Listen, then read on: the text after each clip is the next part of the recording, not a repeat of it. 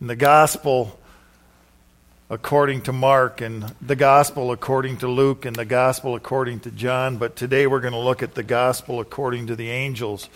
Now, they didn't write any books, but they sure came with a message of good news. They came with this message, and really what's so interesting about it is it just in the very short glimpses that were given into the words that these angels spoke, there's some powerful truth. The fullness almost of the whole gospel is just given in their words.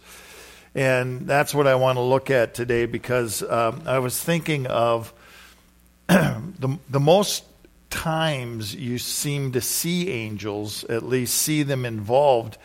You see them throughout the Scripture, but you really see them around this Christmas story, the time of Christ and His coming. And so we're going to read 3 passages of Scripture, and then I'm going to go and we're going to go through and look at some of the things that are the good news that have been proclaimed. So one of the things that happened was with Mary. Now, it doesn't say Mary was sleeping or dreaming or doing anything, but an angel appeared in the room where she was at. And this is in Luke chapter 1, and we're going to be reading verses 26 through 38. Oh, I should say this too. Well, let's do this. Let's read. We've got lots of things to talk about. Luke chapter 1, verse 26. It says, "Now in the 6th month, the angel Gabriel was sent from God to a city in Galilee called Nazareth, to a virgin engaged to a man whose name was Joseph, of the descendants of David. And the virgin's name was Mary. And coming in, he said to her, 'Greetings, favored one, the Lord is with you.' But she was very perplexed at this statement, kept pondering what kind of salutation this was. The angel said to her, 'Do not be afraid, Mary, for you have found favor with God. And behold, you will conceive in your womb and bear a son, and you shall name him Jesus. He will be great and will be called the Son of the Most High. And the Lord God will give him the throne of his father David, and he will reign over the house of Jacob forever, and his kingdom will have no end.' Mary said to the angel, 'Well, how can this be, since I'm a virgin?' The angel answered and said to her, 'The Holy Spirit will come upon you, and the power of the Most High will overshadow you. For that reason, the Holy Child shall be called the Son of God. And behold, even your relative Elizabeth has also conceived a son in her old age, and she who was called barren is now in her 6th month. For nothing will be impossible for God.' And Mary said, 'Behold, the bondslave of the Lord. May it be done according to your word.' And the angel departed from her." And we're going to go to Matthew chapter 1, and we're going to get a glimpse of an angel visiting Joseph. Now, what was interesting about this visitation is that the angel visited him in a dream.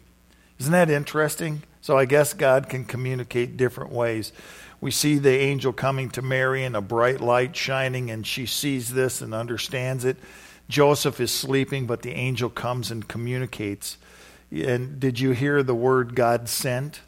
Because that's one of the things angels do. They're messengers of God and speaking forth the things of God. So here's Joseph. And we're going to read from verse 18 through 24 of Matthew chapter 1. "Now the birth of Jesus Christ was as follows. When his mother Mary had been betrothed to Joseph, before they came together, she was found to be with child by the Holy Spirit. And Joseph, her husband, being a righteous man, not wanting to disgrace her, planned to send her away secretly.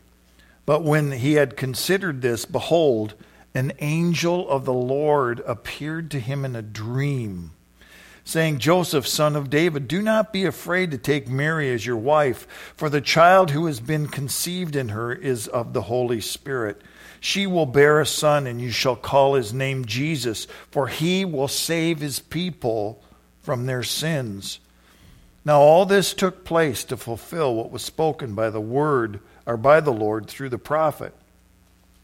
Behold, the virgin shall be with child and shall bear a son, and they shall call his name Emmanuel, which translated means God with us. And Joseph awoke from his sleep and did as the angel of the Lord commanded him, and took Mary as his wife. But he kept her a virgin until she gave birth to a son, and he called his name Jesus. And then one more passage of Scripture. This is the shepherds. Now, talk about a bright light. So what happens is, one angel pops up to these guys and think they're out in the wilderness, they're out in absolute darkness, and all of a sudden this angel, the glory of the angel shows, and it says that they were sore afraid, if you like that translation. They were scared, spitless in today's words. They were scared and frightened, which it would. I mean, all of a sudden here's this glory, and the angel makes a proclamation, and in the midst of that proclamation, what took place is that the sky was filled with angels, and they were declaring and singing. And so just think of that. Now we have angel visit nice and calmly. We have another angel come in a dream, and now this angel comes, and the hosts of heaven are there. Just think of how that just filled the night, man, just with brightness. So this is Luke chapter 2, verses 8 through 14. It said, in the same region there were some shepherds staying out in the fields and keeping watch over the flock at night. And an angel of the Lord suddenly stood before them, and the glory of the Lord shone around them, and they were terribly frightened.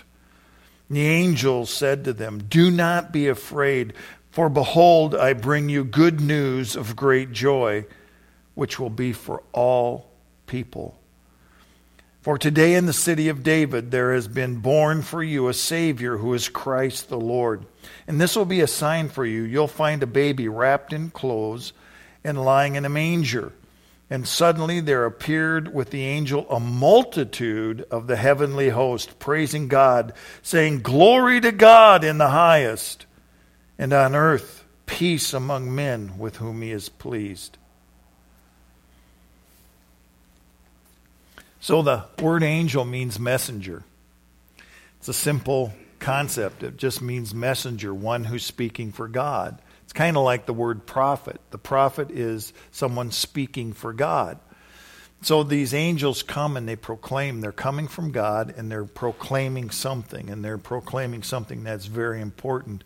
And I see a twofold purpose in at least generally in angels that cover what they're doing, and it's in Hebrews chapter 1 verse 14. It talks about it. It says, are they not ministering spirits? So in other words, they're ministering in behalf of God. They're coming and they're doing what God desires to do. And it says sent out to render service for the sake of those who will inherit salvation. So this is talking about these angels come on behalf of God, but they're coming on behalf of men. And they're speaking forth, and they're declaring the things that God wants to speak. So now we're going to go through some of the things that these angels spoke, but I've kind of organized them because they overlap, right? There are three different times that they're talking in these things that we just read, but I want to go through and show the gospel according to the angels. So the first part of the gospel is that there would be a virgin birth. And that's when the angel came to Mary and said to her, behold, you will conceive in your womb and bear a son, and you shall call his name Jesus. So, and she's going, well, how can this be? How can this be? I'm a virgin. I've never had relations. And so in verse 34 and 35, it says, the angel answered her and said, the Holy Spirit will come upon you, and the power of the Most High will overshadow you. And for that reason, the Holy Child shall be called the Son of God. And so what this angel is proclaiming to Mary is that God's going to do a miraculous conception through the Holy Spirit. It's going to be something miraculous where the Holy Spirit comes, and then within her womb there is conceived Jesus. Now, why is this so important? Why is the virgin birth so vital, and for us to understand why it needs to be done? Is because every single person in the world has been tainted with sin. We know that from Adam. It says through one man sin entered the world, and death through the world.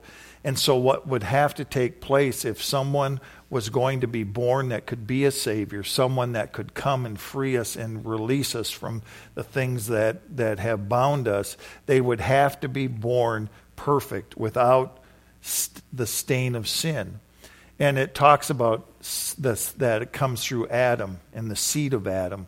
And that's why it's so important for Jesus to come and for the Holy Spirit to do a miracle within the womb of Mary, so that when Jesus came, he would be the spotless one. He would be without sin. And he would be one who could possibly give his life for us if he were to walk without sin and if he were willing to lay down his life for us. So this is so important, that this virgin birth, and of course this would be a little shocking. I don't know, but Mary says, "Whatever, do it. I'm your bondslave. I'm yours. You use me any way you want. You do what you want, because this is it." And you know, the virgin birth is also important. You know, I think of poor Joseph. You know, this guy. But it says he was a righteous man, and he didn't want to dishonor her, didn't want to flout it before the whole public, and he was going to put her away quietly. In other words, he was going to divorce her. Things are different in their culture than ours. We get engaged, and when we say we're engaged, that just means, well, we're thinking about getting married. But when they got engaged, it was an actual formal engagement, and they were just like they were married, but without sexual relationships. That was culminated 1 year after the engagement took place. So they even had to do an official divorce from the engagement. It's just their culture and the way that was. And so Joseph was going to do this. And then it says in Matthew chapter 1, verse 20, it says, "But when he had considered this, behold, an angel of the Lord appeared to him in a dream, saying, 'Joseph, son of David, do not be afraid to take Mary as your wife, for the child who has been conceived in her is of the Holy Spirit.'" And so the angel had to come and say, this is real. Think from Joseph's perspective. What would you do if someone came? Well, I'm pregnant, but I never did anything. Would that be a little hard to believe? This is a one-time thing, obviously. It's a miracle of God. And it's something that God did for that very reason, to bring that life. But just think of this now. Here he is, poor guy, and he's trying to figure this all out and work through it. And the angel says, "Go ahead, because this is something unique. This is something special. This is something it's a virgin birth. It's something that's never been accomplished before, but it is now." And so he just believed God also. Both these, Mary and Joseph just honored the Lord and believed the Lord when he spoke to them. And he rose up and he says he took her as a wife, but he never consummated the marriage till after Jesus was born. It says he kept her a virgin. So the angel said, "Here's this virgin birth," and proclaimed that and showed us how that was going to take place. The second thing is that the angels proclaimed Jesus as the Davidic king.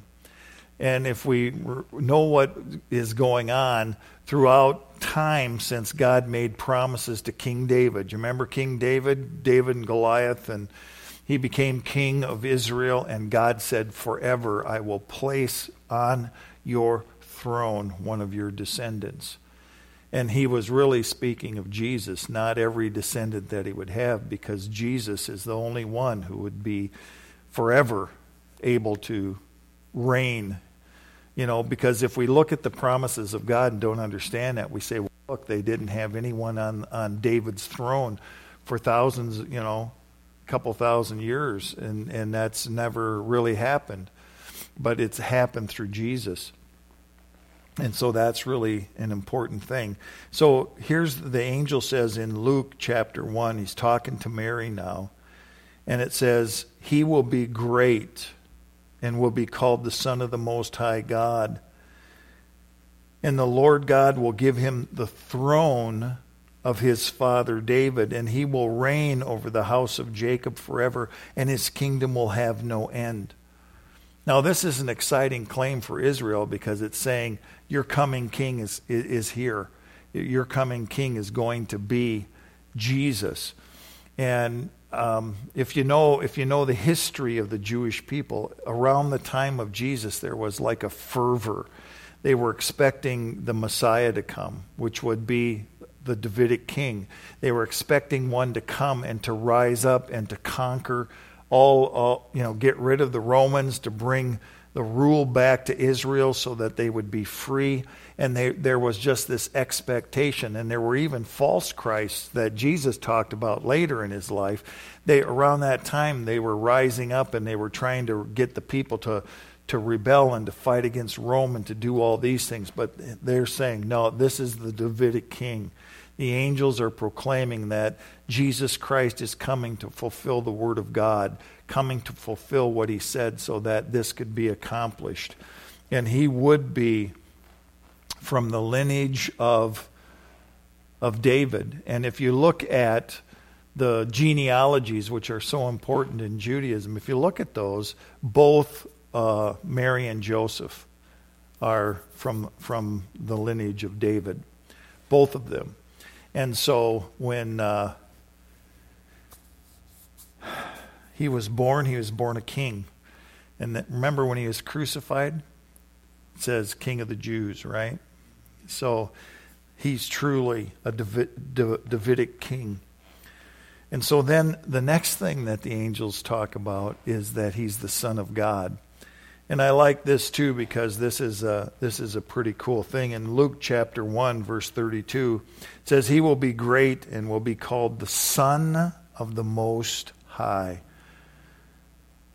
And the Lord God, we saw that, and the Lord God will give him the throne and those things. But he says he's the Son of the Most High. And in verse 35 it says, the Holy Spirit will come upon you, the power of the Most High overshadow you, and for that reason the Holy Child shall be called the Son of God. Now, this is interesting, and you can take this a couple different ways. In the culture of the day, when you look at what Son of God means, they had this in Roman Greek gods all the time. They came to earth and had sexual relationships with the people, and then they created these semi-gods or demigods and things like that. And that's not what we're even talking about here, that Jesus was the Son of God. And so not in the sense of the thinking of the people of the land, but he was one that was actually, through the power of the Holy Spirit, he's created as the Son of God. And so that becomes an important thing. But with their understanding, they might not know that Jesus himself was God. And we'll see that they show that in just a minute. So he's the Son of God, but he was also called the Savior. So Jesus is the Savior, and it says in Matthew 1:21, she will bear a son, and you shall call his name Jesus, for he will save his people from their sins. And really, this is the key role that Jesus has, obviously. He's coming to save the world. He's coming to touch every single possible life that he can and bring them into a right relationship with God. But the name Jesus means Yahweh is salvation. It's the same name as Joshua in the Old Testament. It's the Greek version of the Hebrew. And so Jesus came as a Savior. And we know that word Savior means bringing someone out of terrible circumstances and situations, bringing them freedom and peace and liberty and protection and life. And so that Jesus Christ came to be the Savior. And I always find it amazing that God sent Jesus as a little baby, but that's the process. Jesus had to go through the process that every one of us went through of being born and of walking on this earth and fulfilling his purpose and his call. He had to do that because God wanted to do this in a way that would be, God's a God of integrity. He can't just forgive sin willy-nilly, There's got to be justice. There has to be justice for sin because every sin that we're talking about harms other people. We talk about sin, it brings destruction on other people, either directly or indirectly. So God can never just say, okay, that's fine. I'll just ignore your sin because then he's unjust. Someone who's been harmed and someone who's been hurt by someone else, there needs to be justice.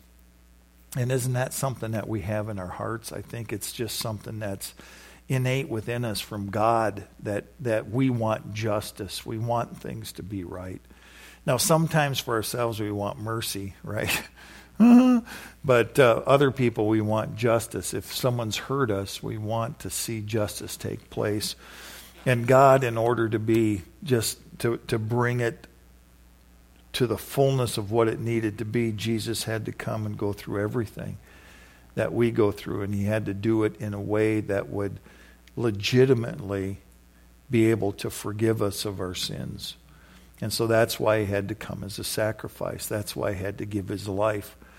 Now, a Savior a lot of times would just come and save you out of a situation. It's just like on the movies, These guys are surrounded, everything's taking place, and someone comes in and saves them. You see that in a lot of different movies, different shows. It comes where you're totally surrounded, you're hopelessly overcome by the enemy around you, and then here comes someone to save and to bring freedom and deliverance and keep you under control. Well, Jesus came as the Savior, and that was the only way it could be done, for him to walk through life in obedience to God, so that when he walked that perfect walk, then he could offer his blood on our behalf. It seems strange, but it's the only way that would actually work, because no one else could do it. No one else could atone for their own sins next to anyone else's. No one could handle it. They could lay down their life for you, but they could never deal with the sin because of their own. And so that's why Jesus came, that perfect gift, that wonderful blessing that God has given us. So he comes as the Savior, and they're proclaiming that he is the Savior. But then I like it in when the angel was talking to Joseph, he proclaims that Jesus is God. He's God. So there's no mistake, there's no misunderstanding within the minds of those who would hear. And so it says this in Matthew chapter 1, verses 22 and 23. Now all this took place to fulfill what was spoken by the Lord through the prophet. Behold, the virgin shall be with the child, and shall bear a son, and that they shall call his name Emmanuel, which translated means God with us. So Jesus is fully, completely God. We understand that, from our understanding of the Scriptures, that God's triune being, he's Father, the Son, and the Holy Spirit, all three equal, all three God, and yet one. It's one of those mind-blowing things that is really hard to comprehend for our earthbound minds, I guess. But God has revealed himself as God the Father, God the Son, and God the Holy Spirit, the three in one. They're one, yet three. That's wild and crazy. But if you think about it, this verse that we started looking at says all this took place so that it might be fulfilled. You got to remember that God had this plan from before the foundation of the world, before anything was created, before anything took place. God had this plan in mind. It was something that was out of eternity, something that was in his heart and mind even prior to creating the heavens and the earth. Because, God doesn't get caught unawares. God isn't, oh, that surprised me. I didn't know that was going to happen. He's not shocked at all by what takes place. He knows everything that's going to take place, but he had this plan in mind even before he created the heavens and the earth. Some people say, well, why didn't he just create us so we can't sin? He could have, but then we wouldn't have a true relationship with him. We'd be forced. If I can force you to have a relationship with me, that's not a relationship. That's something that's forced. It's something that's not natural, something that God created us in his image, and that's in the image of self-giving and self-love. He gives of himself completely and totally. He has this heart that goes out and wants relationship. And so what God wants is a true relationship. And with that true relationship comes the ability to reject God, and it gives the ability for us to sin against God. And God was so gracious. He warned Adam and Eve. He warned them beforehand. He says, don't do this, because in the day that you do, death will enter this world. You will die. So he was warning them against what could take place, and they ignored him and actually began to do what they wanted to do, which brought death into the world. And so Jesus, when he came as God, because God's the only one who could truly save us. God is the only one who truly has that ability. And he had to do it in a right manner, in a right way. And so the angel says, this is Emmanuel, who is God with us. And so, isn't that his heart? I just want you to, as you read through the scriptures, as you do these things, look how many times you find out God wants a relationship with us, how God's made a way, and how his heart is. You read it all the way from really the beginning of the scriptures all the way to the end, is God's heart is for a relationship. It says, I will be their God and they will be my people, where there's this joint relationship where we give ourselves to God and he gives himself to us. And there's that relationship that actually takes place. So, God is with us. So now when we heard this Davidic kingdom and that Jesus was coming as Savior, he was coming as Savior for Israel. But the angels even proclaim this when he's talking to the shepherds. In Luke chapter 2, he says, I have good news for all people. It says this, but the angel says, do not be afraid. Behold, I bring you good news of great joy, which will be for all the peoples. You see, God's plan always has been, from the very beginning, to save the world. Jesus came to save the world. The classic scripture, and I didn't put it up there, but the classic scripture that people speak of all the time. You even see it at football games. Somebody sitting there with a John 3:16 sign, right? And they're going like this, read this, because they're hoping that if people understand that God loves them so much, they'll respond to him. But it says that God so loved the world that he gave his only begotten Son, that whoever believes in him should not perish but have everlasting life. See, because it says, then the next verse says, for God did not come into the world to judge the world, but to save the world. So there's this whole understanding of God's precious gift of Jesus is in order to save the world. He doesn't hate the world. He's not coming, this first coming in the time that we're in right now. He's not coming to bring judgment and his wrath. He's coming to bring salvation and life and freedom and forgiveness and restoration and abundance and fullness and all the things that he has to give. So he's here to do that, and he's come. And he says this message is not just for Israel, but it's for all the peoples. And of course, what did Jesus do when he rose again from the dead? When he came back and he said, I want you to go into all the world. I want you to preach the gospel to every living creature. I want everyone to know about the gospel, the good news that they can be forgiven, that God has made a way through the cross and resurrection of Jesus. He's made a way for us to come back to God, which is really the final message of these angels. And so that final message is in Luke 2:14, and this is where all of the multitude of hosts come.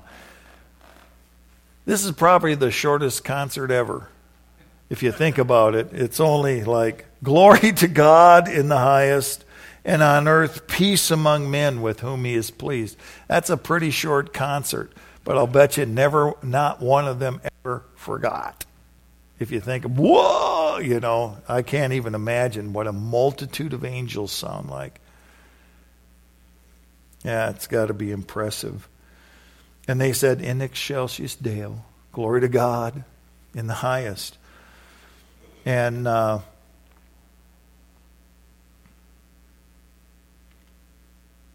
earth peace among men with whom he's well pleased. Peace among men. So this is an important thing, is that this is a message of reconciliation, because what's the whole point of reconciliation? Is to take care of something that's been wronged, a wrong person, it's made right. God reconciled the world to himself because of his great love. See, sin separates us, but God wants reconciliation. And so, peace among men. That's what God wants, peace. He wants harmony with us. He wants a relationship with us.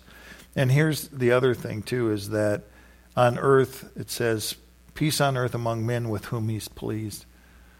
And so often, God's pictured as being just hateful and just, I want to destroy everyone. God hates sin. I do know that. He hates it because of the destructiveness of what it brings in people's lives. But God actually loves us, loves people, and he wants every single one to come to know him and have a relationship with him. And so that really becomes an important part of what God wants. So there's the gospel in a nutshell from the angels. I mean, it really is a lot. It's there. It doesn't talk about his second return because their focus is on the first coming. But there it is. It's there, the fullness of the gospel spoken through the mouths of angels, but then given into our hands because we have a message to proclaim, and that's that Jesus Christ is Lord. He's the Savior, and you can be forgiven, and you can come to God. And so that's vital. So as you well know, when I'm done, I'm done. And so I'm done. And so everyone will be shocked and surprised and almost pass out. But when I'm done, I'm done. I could keep talking to fill the time, but I feel that's foolishness and silliness and falseness and all that kind of stuff. Because when I'm done. So, Lord, I want to thank you for today, and I want to thank you for who you are and that you love us so much that you do send angels to proclaim the message, but now you've sent us, and help us to just do that, to speak forth your wonders and your glories, that people can see you and come to know you. And so I just ask for your blessing, Lord, over the next couple days, and ask for your favor to be upon each one. Amen. So we're going to have a service, 5 o'clock tomorrow. It'll be a short one, a little shorter than this one even. And we won't quite go to glory to God and the highest peace on earth to all men. And, we'll do a little longer than that. But so we're going to be doing that. And then next Sunday we'll be voting on some board members that we have, church council. And then also, light, share, and fire.